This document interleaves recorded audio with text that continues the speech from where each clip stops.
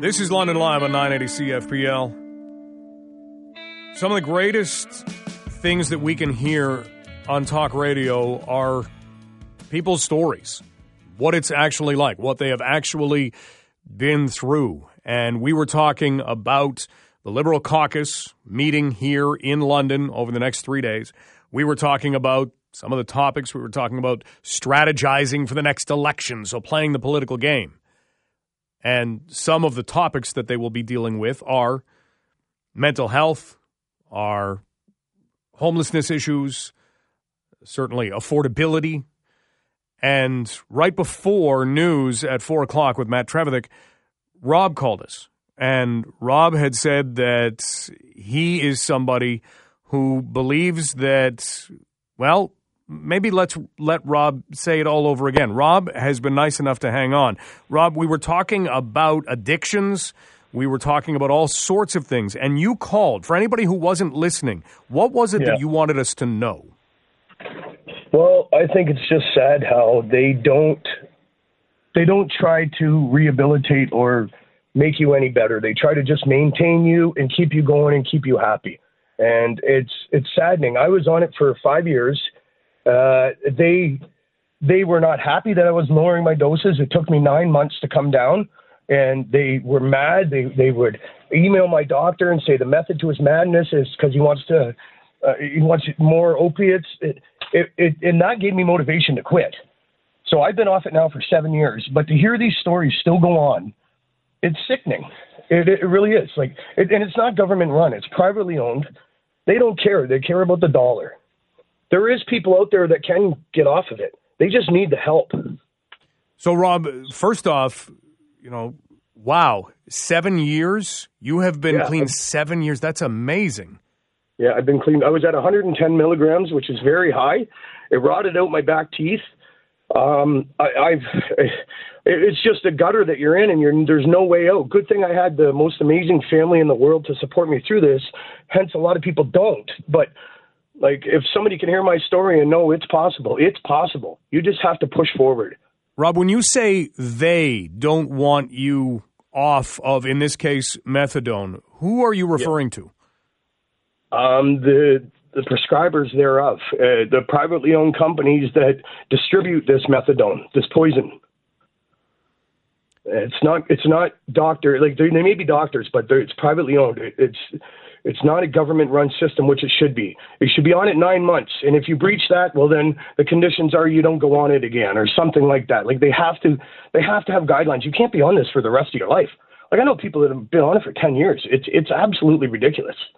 It should not happen. What are the effects of methadone? Because a lot of times we will hear that somebody who has an opioid addiction can get methadone, and that can help, as you indicated, that's the idea, help to get somebody off or help to try and help somebody get clean.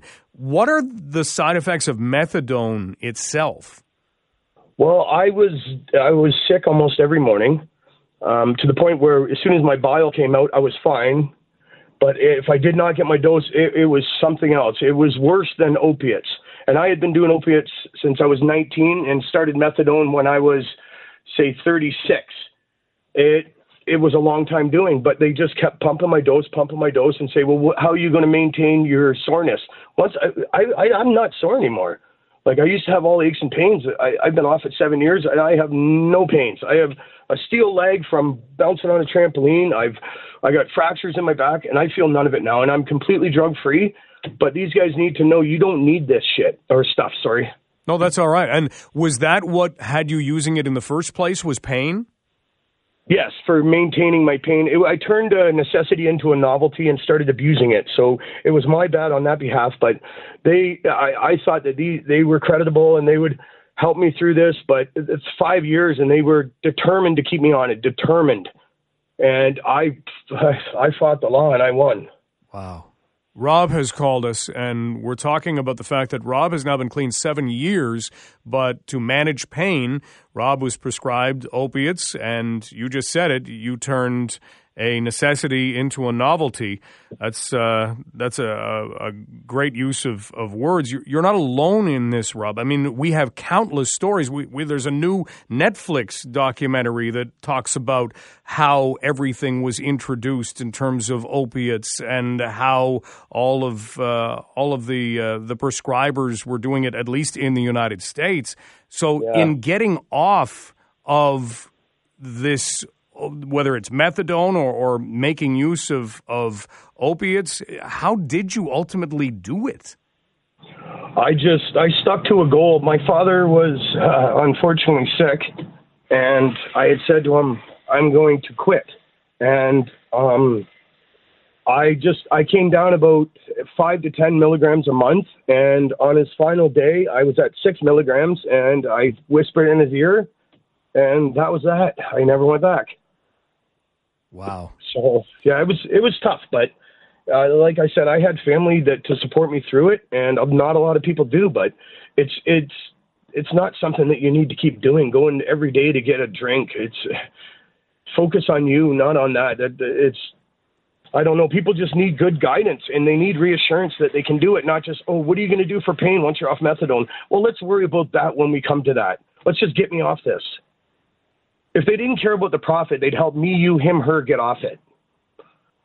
Rob, really appreciate you taking the time to call and tell your story today.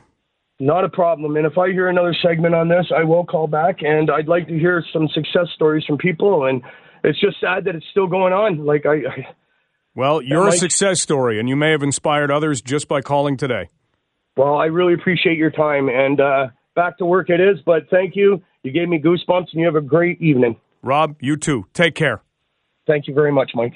That's what talk radio's for. Being able to tell stories. I mean, and Rob raises a point. He says he felt, and he's someone who is making use of what is supposed to be helping. And he's feeling that help just wanted to keep him on the prescription that he was on for methadone. That's what he was feeling.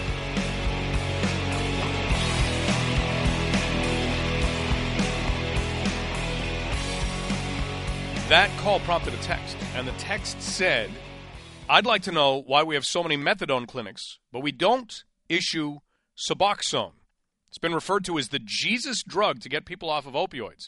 Well, we said we'd look into it. We try and keep our promises on this show. Up next, we're going to talk about opioid addiction and Suboxone. What is this? Is it a Jesus drug? Is it something we should be hearing more about?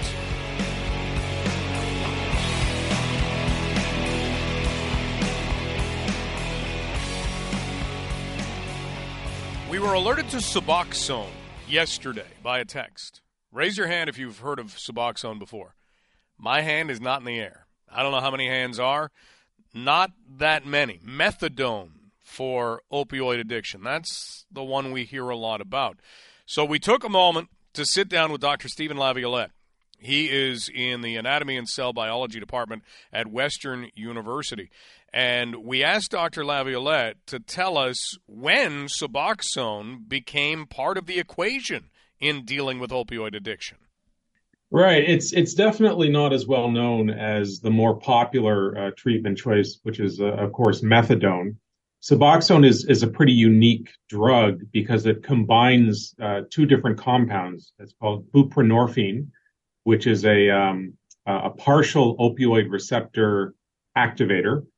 And also it has naloxone, which basically does the opposite. So we call it an antagonist or a receptor blocker. So it has sort of two different functions in that the buprenorphine can activate the same receptors in the brain that opioids would normally activate, but at the same time it has this naloxone, which blocks some of those same receptors.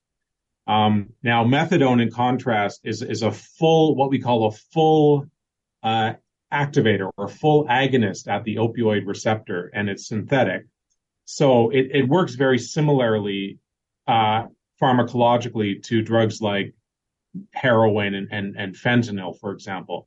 And it doesn't have that antagonist. It doesn't have the receptor blocker. So methadone is basically used as a synthetic replacement for heroin. and it allows the patient to gradually wean themselves off. But the problem, of course, is that because it's a full agonist, it basically mimics the actions of heroin. You're more likely to sort of replace one opioid dependence for another. Now, Suboxone, on the other hand, because it has that naloxone in the formulation, it has less withdrawal associated with it, and it's also better at blocking the cravings for drugs like heroin versus methadone. It's fascinating that that's the way that goes. Is there a reason why that wasn't the initial way of treating somebody who was trying to work through an opioid addiction? Well, one of the drawbacks is because it's not as active a replacement for drugs like heroin, there's less patient compliance. It's harder to get someone to stay with Suboxone because you can also create some negative effects because you've got that naloxone in there. That can also produce some negative effects. And it doesn't produce the euphoria. It doesn't produce the high that heroin does.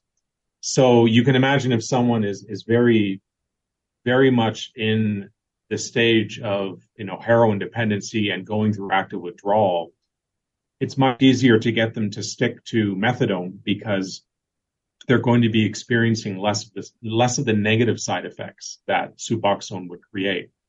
But the advantage of Suboxone is that it's at the same time helping to control those cravings, even if initially it's more difficult to get someone to stick to that medication.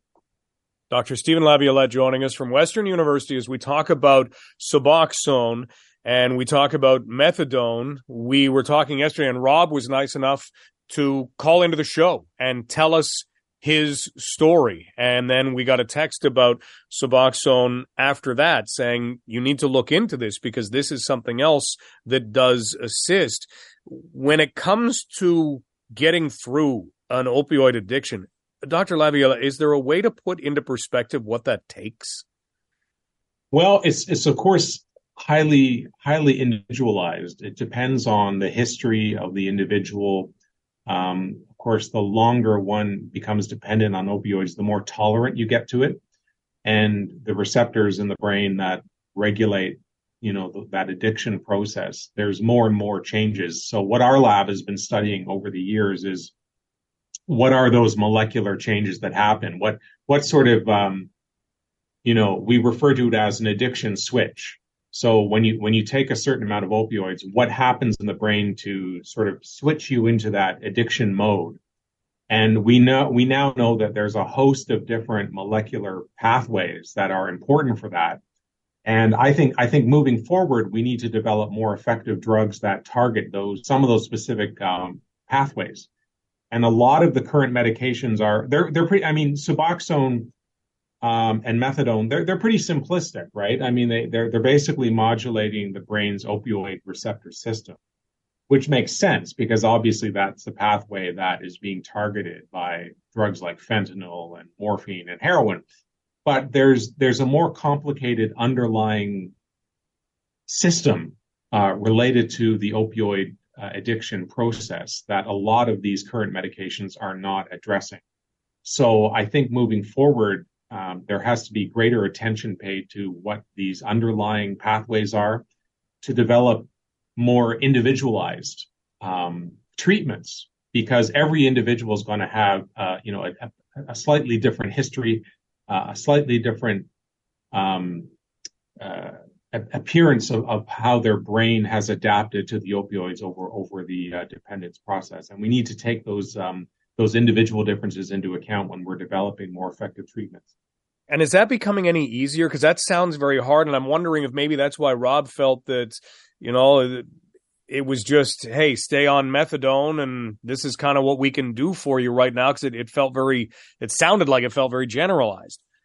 Yeah, well, I mean, I've been in this field for close to 30 years now, and many times you feel like you're banging your head against a wall because there's a lot of there's not too much communication between the clinical world and the research world, unfortunately. So a lot of the time, drug companies aren't really paying attention to some of these discoveries and some of these new pathways that are being discovered in order to develop more effective drugs. And of course, the other problem is that a lot of the large drug companies have gotten out of the whole sort of psychiatry field, and they're really focusing on other diseases as opposed to addiction, which is quite disappointing given the current opioid epidemic that we're dealing with. It is disappointing that there's not more attention being given to the development of more effective pharmacotherapies for these disorders. Well, Dr. Laviolette, thank you so much for the work that you do and for taking some time for us today to explain this. My pleasure. Thanks for having me. That is Dr. Stephen Laviolette from Western University. So there is Suboxone. And this is part of working to get through opioid addictions, which, unless you know someone who's been through it, it's tough to paint the picture. It really is.